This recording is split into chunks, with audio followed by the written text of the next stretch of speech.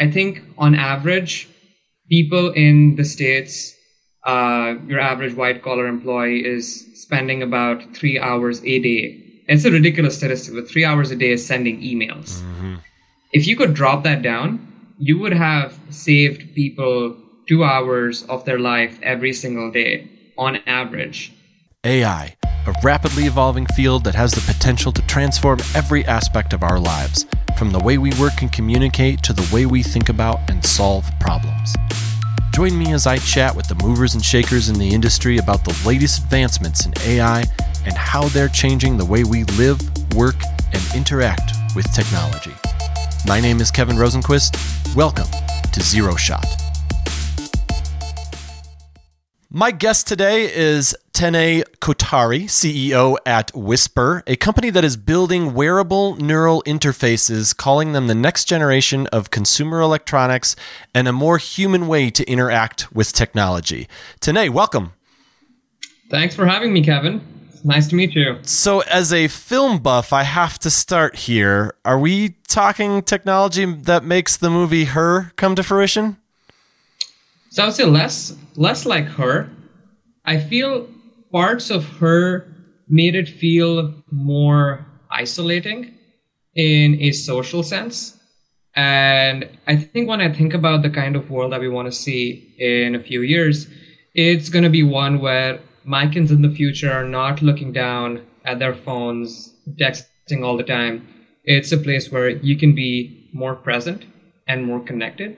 So essentially having a system that lets you take the things that you want to get done and just take care of it, back of your mind, so you can focus on things that you really love doing. And so technologically, that might look like a lot of science fiction movies and how they depict things. But in terms of how the actual day-to-day experience of using the product will be like, it's going to be a lot more back of the mind and seamless, kind of taking technology away from the center of attention all the time to something that's almost background in a sense. How? It's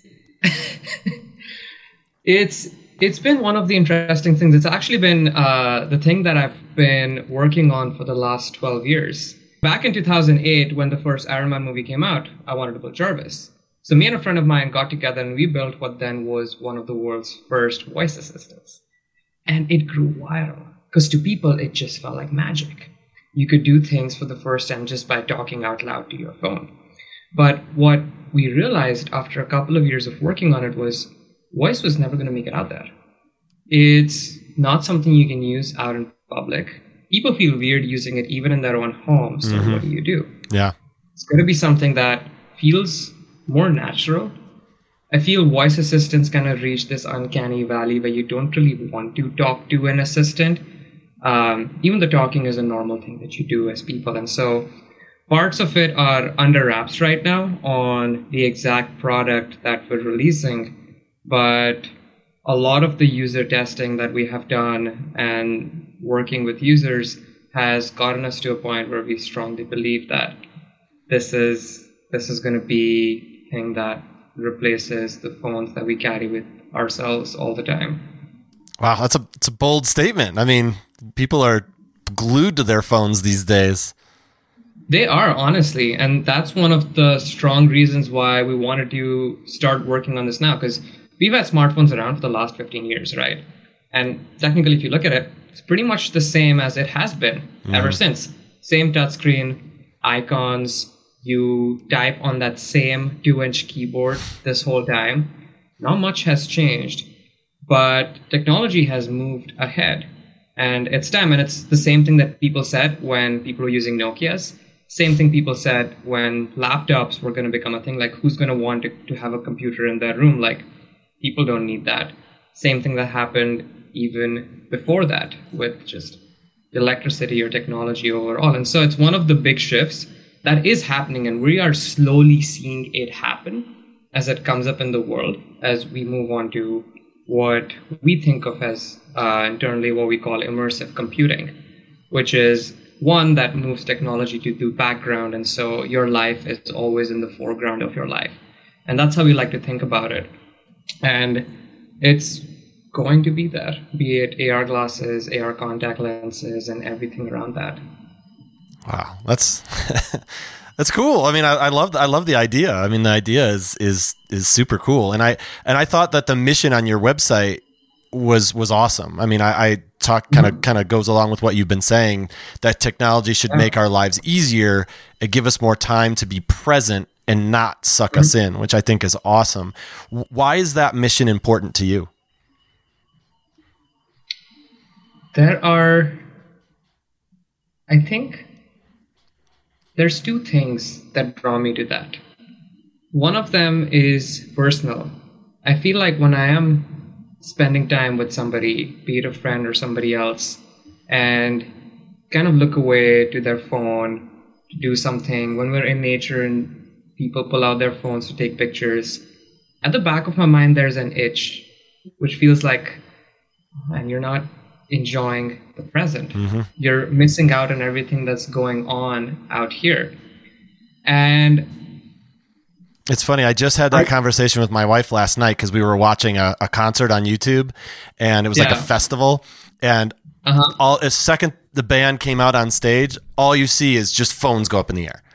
And it's like, you're not even watching the show, you're just recording the show because, I mean, it's right in front of you.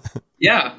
And so it's like, it's those small things that come, and part of it is we have the opportunity today to change it.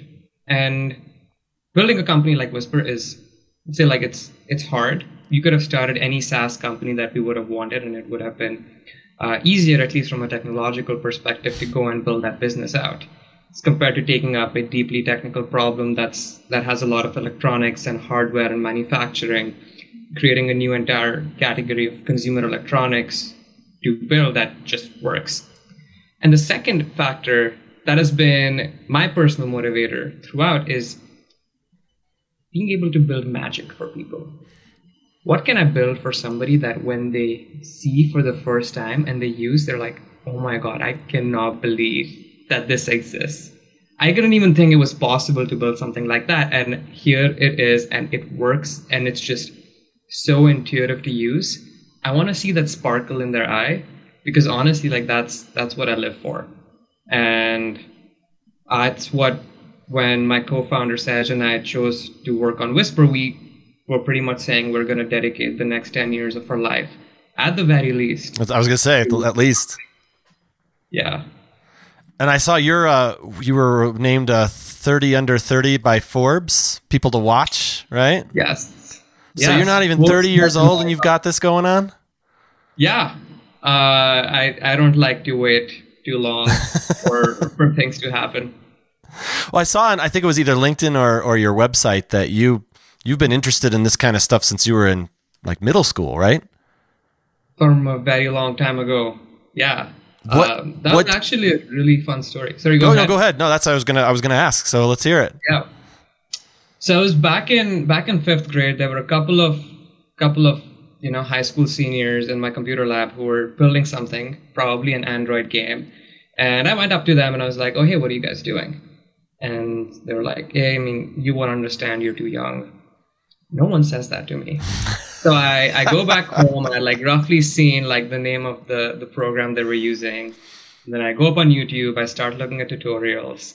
And I was 10, right? I had a 1-hour screen time limit by my parents. Mm-hmm. So I used to wait for them to sleep, get my mom's laptop, use it and work on it for the entire night. And 30 minutes before she was about to wake me up in the morning, I would charge it up to the same battery percentage I picked it up at, keep it back in the same spot, pretend to be asleep so she can wake me up. And for all of middle school, I just slept alternate nights because I would be building things one night, sleeping the other. And at 11 p.m., I used to call my friend up and be like, "Hey, my parents are asleep. Let's get to it." And then we would both work together on building applications. And it was... There was always this joy of dreaming things up in my mind and then actually going and building it out and seeing it work that drew me towards building things and Iron Man's Jarvis was really what drew me to this space of what does the future look like. Did you ever get caught? Did your mom ever catch you? Which thing? Did your mom ever catch you? She actually did not know for the longest time. Sometimes she did, and I was like, "Oh, I'm doing homework or something," and then she didn't mind. But I confessed to her like 12th grade. It was like, "Yeah, I kind of did this," and she was like, "I had no idea this was what she was doing. I thought you were sleeping." Well, you were really thorough, making sure that the charging was accurate and all that. That's impressive. Yeah, did not want to get scolded. No, definitely. You really ironed out the details, and that's important, I think, for that. Yeah. I know you can't reveal a lot about what you're currently working on with Wispr, but are you able to talk about the tech at all? Yeah. So one of the underlying technologies that Wispr is built upon is what is often in the category of neural interfaces, or often more commonly known as brain-computer interfaces. And what it really means is when, for example, right now we interact with technology, we use our finger on a touch screen or a finger on a keyboard, either using electricity or these mechanical motions to go and then essentially have output from our body. Now, what we can also do is instead of having these big motions with our fingers or our hands, we can pick up the electrical signals that the brain sends to these muscles. So for example, if I have my hand outstretched in front of me and I think about raising it up, my brain is sending electrical signals down the neurons to the muscles in my arm. And if I know what these electrical signals are, I know what my arm is going to do. Now, we can take that and build that as an input interface by itself, where we can pick up the electrical signals that your brain is sending to different parts of your body. These can be the smallest signals, which may not even cause any perceptible movement at all. You may just think about lifting your hand up, but the signals are still there. Mm-hmm. And if you can pick that up and decode them, you know what the person is intending to do, and you can have that as the mode of control, which is a lot more seamless than physically pressing something or physically moving. Now, this is a technology that often referred to as EMG, and it's actually the same thing that has been used in prosthetics for the last 20, 30 years. When you don't have a muscle, you just pick up what your brain is intending to do from above your muscle, and then you can move the rest of your hand, for example. And we're taking that technology and be like, instead of just enabling people with disabilities, could you almost give superhuman abilities to fully able people? And right now, because of the advancements in machine learning and low-powered electronics and the dropping costs of all of these, for the first time in history, this is something that is possible to do at scale for not just a few thousand patients, but hundreds of millions of consumers. There'd be people out there who this would make, they would be scared by this technology. That would be like, this is crazy. This is a bit too much, this is the Terminator's next, something like that. What would you say to people that are nervous about this kind of superpowers, these kind of superpowers? That initially, when we had shown this to people, the reaction that we got from people was that of the fear. It's like, are you invading my privacy? Are you reading my thoughts? Like, things that I'm thinking about, and I feel a little unsafe about that. And that is not really what's happening under the hood. It's very controlled. The same way as like when using a keyboard, you could think like, oh my God, are you trying to read what my fingers are doing? And you're invading upon my privacy. That was like, no, you have full control over it. And so there's a lot on how we share that with people. So when you actually would see the product, none of these questions would come to your mind. You're okay. Like, oh, that makes sense. I've kind of always dreamt of having this my whole life. That there's just things at my fingertips and it just works.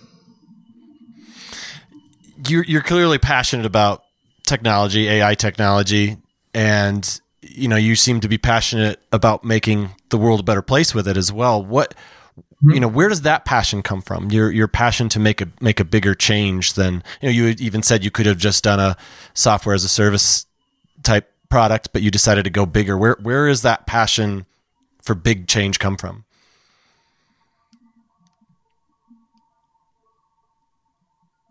That's a good question. It's a really philosophical one. For me, it has been a lot about when I see a spark in someone's eyes. That drives me, and that could be the smallest things. It could be, for example, when I was younger, back in high school and college, I used to teach math and programming to my juniors, and that would be at a time of like, oh, I get it. You made me love math for the first time, and I saw the spark in their eyes. It's like, that is one of the feelings that I can't get from anywhere else. Making a big change in the lives of people. And personally, to me, that feels a lot more satisfying than making a small change in the lives of millions of people. Mm-hmm. If I had the option, I would make a big change in the life of a few people. And so that's where every question came from, is whatever I do, I want to make a big change in the lives of people. And the more people I can do it to, the better. And that is just the scaling factor. So it's always been looking at how can I most impact somebody's life and their day-to-days. And creating a slightly better software tool helps in a small part of their day. But if you can change the singular device that people use for every single waking hour of their life, and you can make that 10 times better and change their relationship with technology, that is the biggest one. And so maybe it's selfish, but it's really seeing that spark in someone's eye when you can make that impact in their life. I don't think it's selfish. That just gives you the motivation. You're doing it for good, yeah. But then when you see that, it's like that's what you're like, yep, that's what I'm doing this for. Mm-hmm. Yeah, that makes sense. Yeah, I saw on your site that you're hiring for several different roles right now. What qualities do you look for in an engineer? What makes a great AI engineer or product manager in your eyes? That's a phenomenal question. Hiring and team building is something that I personally think about a lot. And there's two things that we look for when we're looking to make a hire. The first one is as a cultural fit. And the second one is from a technical standpoint, right? So I'll touch upon both of them. So let's first dive onto technically what we look for. Given the fact that we're solving a really hard problem, we want people who are exceptional in their fields. So the first thing I look for in every single person that I'm looking to hire is, if I spend half an hour on a call with them, did I learn something new? Because if I did and they said something insightful that made me think more deeply, challenged my assumptions or taught me something new about the world, that I really respect. So that's one of the things, because you only do that if you step away from just the norms and the basic things that's there in every single book and blog out there, mm-hmm. and you come up with a new way of looking at things. The second thing that I look for is the hard problems that they have worked on. When they're talking about it, how excited are they to have worked on that? Do they feel a sense of pride and this joy, like, I have been craving for this problem and I finally solved it and it was great? Just the way you would hear, for example, somebody who loves to ski talk about the biggest double black diamond that they have gone down on. Because that makes you feel like this is not just an amateur skier, this is somebody who loves it and who would give their everything into going and continuing to make themselves better and push forward and experience more. And that's what I look for in those people is, do you talk like somebody who doesn't just do AI for a living, but their life is around AI and building systems that are smarter and smarter? Is that what you care about? from a technical perspective, I would say those are the things. And both of these things are ones that show a high slope in the person's trajectory. And I'm personally more invariant to where they are in that particular position. I found that with somebody who had barely graduated college. I found that with college freshmen, and I've found that with somebody who's been building things for 20 years. And it's that same spark and it's that same passion that I think a lot of people let die, especially when you sort of work at a large company and you've moved on from actively doing things hands-on to just leading organizations. And there's nothing wrong with that. But when I think about engineers, it's all about this love for building that I want to see. From a cultural perspective, there's 4 core things that we look for in people. First one is a growth mindset. Do you keep coming with, like, if I ask you, like, what is an area you want to grow in? You're somebody who would have thought about that, who would have a very clear, crisp answer to that question. Number 2 is, are you somebody who maintains high integrity? That is something that is a big, strong personal value of mine. And if you worked on a project and you worked in a team of people and you're like, oh yeah, I like led this whole thing and it was great. I worked on these hard problems and I had a couple of people who did some other, small thing here, but yeah, I totally killed it. That seems disingenuous. That is not the kind of person you want to get on board, who is discrediting the efforts that the rest of their team made. Mm-hmm. And that sometimes in interviews, I would misunderstand something that they had written. It was like, oh, so you worked on this whole product yourself. And I would want them to correct me and maintain that integrity. Because I feel like if once you lose that integrity, there's not much that you have. And I think the final piece is being action biased. Do you speak a lot more and then don't have your actions to show up for it? Or are you the kind of person who has an interesting idea, builds a small thing up, and then be like, oh, this is an idea I had, this is how it would look like. What do you think? Mm-hmm. Instead of just debating in abstractions. And those are, I think, skills that I've picked up over my last 3 companies as I was building organizations in each one of them, to be the ones of hundreds of skills that you could pick from, the ones that I've found to be the strongest signals for a very high caliber engineer.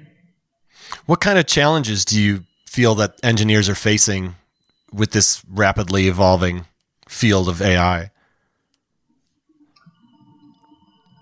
I think it's been overwhelming for a lot of them in not being able to adapt to how things are changing. One of the biggest examples is,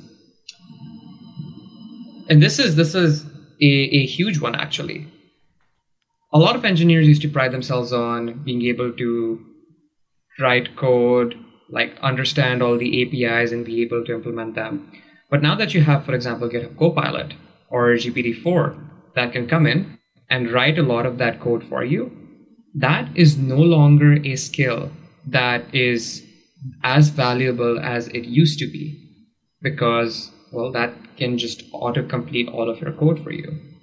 The skill now that is the most important for people to develop is, given a hard, complex problem, how do you architect a system? At a high level, how do you design it?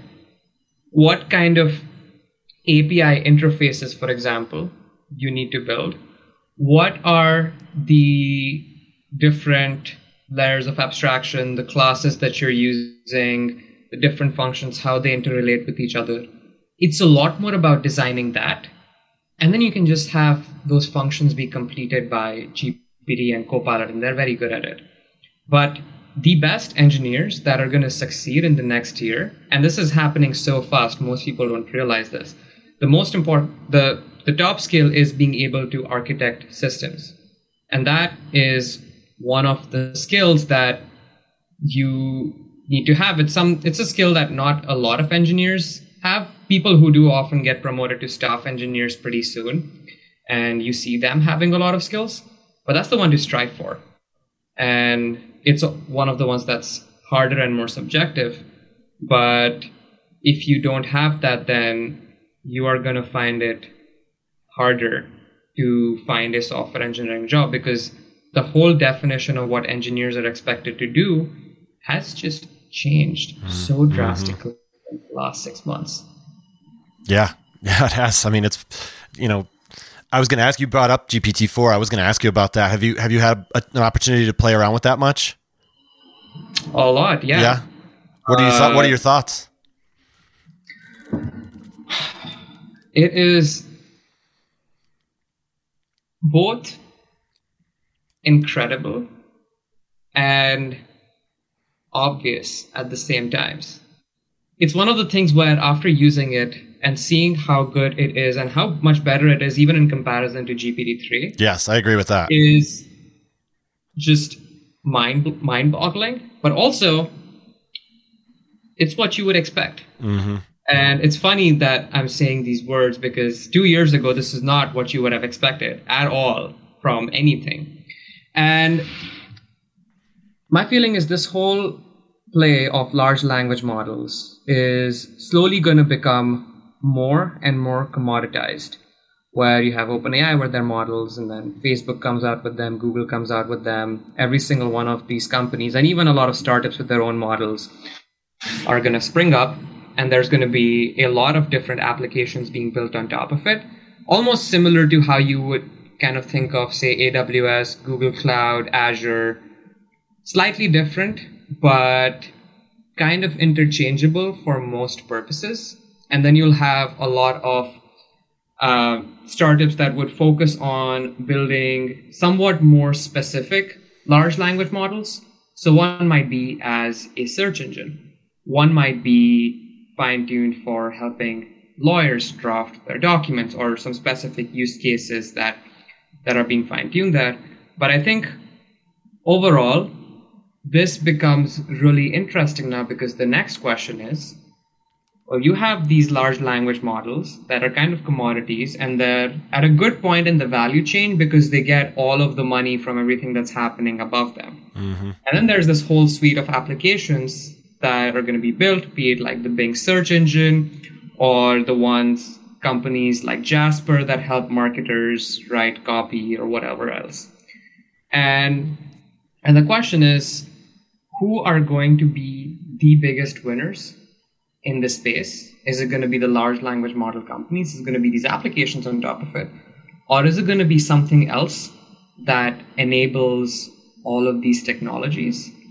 And what has happened, interestingly, is because these systems have moved so quickly, people really haven't had time to project into the future and say, what is GPT-5 going to be like? Or even more than that, what is the next category of products in the space going to be like? Because we know text and language-based user interfaces are going to become a bigger thing. That has not been a topic of conversation yet, that we're going to have a lot more things controlled with language than we do with graphical user interfaces. Because GUIs, if you think about it, the reason we have all of these buttons and all of the menus and a cursor on the screen to tap all of these small buttons is because the only alternative before that was like remembering all of the commands in MS-DOS and then trying to do that. And now if I just want to be like, I want to mute this call, or like, yeah, I want to open the last tab I was at, I don't really have to try to find where those buttons are, because the language interface can do all of that for me. Mm-hmm. So graphical user interfaces overall are going to change if you just extrapolate this a couple of years ahead. And these are just a couple of thoughts, and I can talk about this for longer, but just a couple of thoughts on what the world might look like in a few years. And if you are ready for it, and if you are placing your bets sooner, you're gonna be, well, very rich. And there's going to be some massive payouts coming soon in this space. So when you say be ready for it, you're talking about tech companies that can utilize the technology that comes out? Exactly. Yeah. Utilize the technology that comes out or drive that change. Or develop it. Yeah. Like building GPT-4 into it is like one of the shorter term ways of being ready for it. They've probably been working on it for the last 6-7 months and launched it, and Google was completely blindsided by it because they never thought this could happen. And that's like one example of where you see this. And I would say that is just on a small scale. And there's bigger plays happening right now. Yeah, there's a lot of talk you hear about the quote unquote arms race of AI between Microsoft and Google, OpenAI, Meta. Chinese companies are developing their own technologies. Is this sort of competition good for AI? Do you have concerns with how fast it's moving? I think one of the interesting things that has happened, and I don't know what specifically caused it, but compared to, say, 10 years ago, in public discourse, there is a lot more conversations about the ethics of AI and AI safety and privacy. And so if a company launches a product that breaches the privacy, safety, and ethics standards that society has kind of generally agreed upon, there's going to be a lot of backlash. Mm-hmm. And so while there's a lot of competition happening, the market, I feel, and the people are taking care of ensuring that boundaries don't get crossed. And if it does get crossed, those companies are going to die, or they will need to significantly shape and change their products. So if you do move faster than is safe, you're going to receive a lot of backlash. And so you're going to lose users and lose the trust. And once you've lost the trust, it's hard to get those users back on your platform.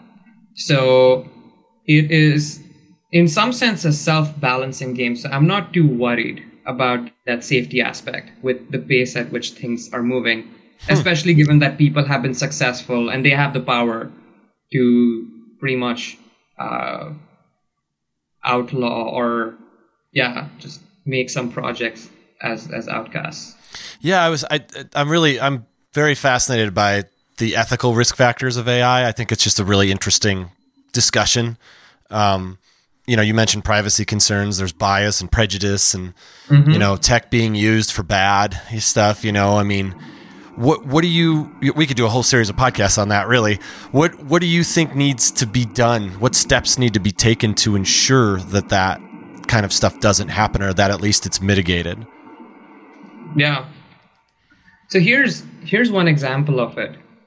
When we have this whole new generation of engineers coming out of college who know how to implement things and build simple stuff that now Copilot can just do, you're having these people be unequipped for the world that they're entering into. Mm. And one thing that needs to be done is you need to have the education system be fast enough to respond to these changes and equip people with the skills that are gonna make them be very useful in the world. It's like the same as, like, imagine the Industrial Revolution is happening and you're still teaching people how to do woodwork. Mm-hmm. No one's gonna have jobs. Mm-hmm. That you're setting yourself and society up for failure. And with this pace of movement, if the education system just moves slower, you're gonna have a lot of people who have skills that nobody needs at that point in life. And that just exacerbates all of the financial issues that are already going on for the last couple of years in the United States and all over the world. So you're saying that the education system needs to educate people on the ethics and making sure that they understand what could come after, instead of focusing on the code, just talk about sort of the existential part of it? I would say there are some things that now AI can do, and this is what we talk about when we say, like, it's going to take away jobs. It's like, sure. Yes, it is going to take away some jobs that are Absolutely. more automatable. So as an education system, if you then focus your efforts on educating people on how to think, and how to think on a larger scale, how to solve more complex problems and use these AI tools for your benefit, that is, I think, what is going to be important. And so this is less of teaching people about ethics of it and more so teaching people hard skills that actually lets them add value and be very employable in the future. Mm-hmm. Gotcha. Are there any AI products that you've seen that get you particularly excited? You know, maybe ones that don't get as much love in the media as something like ChatGPT? Other than Wispr, obviously. Specific AI products. I'm actually right now very excited about Bard. Okay. Have you had a chance to look at that? I have not. I have not looked at Bard at all. So Bard is Google's assistant. Yeah. And a couple of interesting things that it can do that I'm personally very excited for is, for example, in your Gmail inbox, you want to reply to some message instead of saying like, oh, hey, Kevin, it's like, you know, thanks for reaching out. We're happy to have like chat with you. Thursday works. Here's like my Calendly link, da da da da da. You can just be say Thursday works and have Bard draft that email in your tone. Mm-hmm. And so as a set of people, like I think on average, people in the States, your average white collar employee is spending about 3 hours a day. It's a ridiculous statistic, but 3 hours a day is sending emails. Mm-hmm. If you could drop that down, you would have saved people 2 hours of their life every single day on average and made this part of their job that doesn't require a lot of thinking often for a lot of just, you know, routine messaging that goes on back and forth, and actually let them spend more time either with their families or more thoughtful tasks or things that they love doing. So that's one of the ones that I feel is very exciting. And I'm also a big user of Superhuman, the email platform. And so kind of worried about them. If this does come up, then you may not want to keep using Superhuman because this is just going to be way faster. You mean Bard? Bard is going to take over? If Bard comes to Gmail. So that's an interesting dynamic I think would be cool to see. Great. Well, the website is wispr.ai. That's WISPR.ai. And do you have any sense of when we can expect a big announcement from you guys? Big announcement, maybe in a couple of years. Okay. It's TBD. The kinds of things that we're building are a lot of nonlinear problems. So it could take a week, a month, a year to solve some of them. And our goal is when we do launch the product, it is going to be something that people would call it's a very high quality, natural experience. And we want to work on it until we hit that spot. So when we do give the product to people, it builds that magic. All right. Well, Tanay, it's been really great talking with you. Thanks for being here. Yeah, you too, Kevin. Thank you so much for having me. And thanks to all the viewers and listeners out there. Until next time, stay curious, stay creative.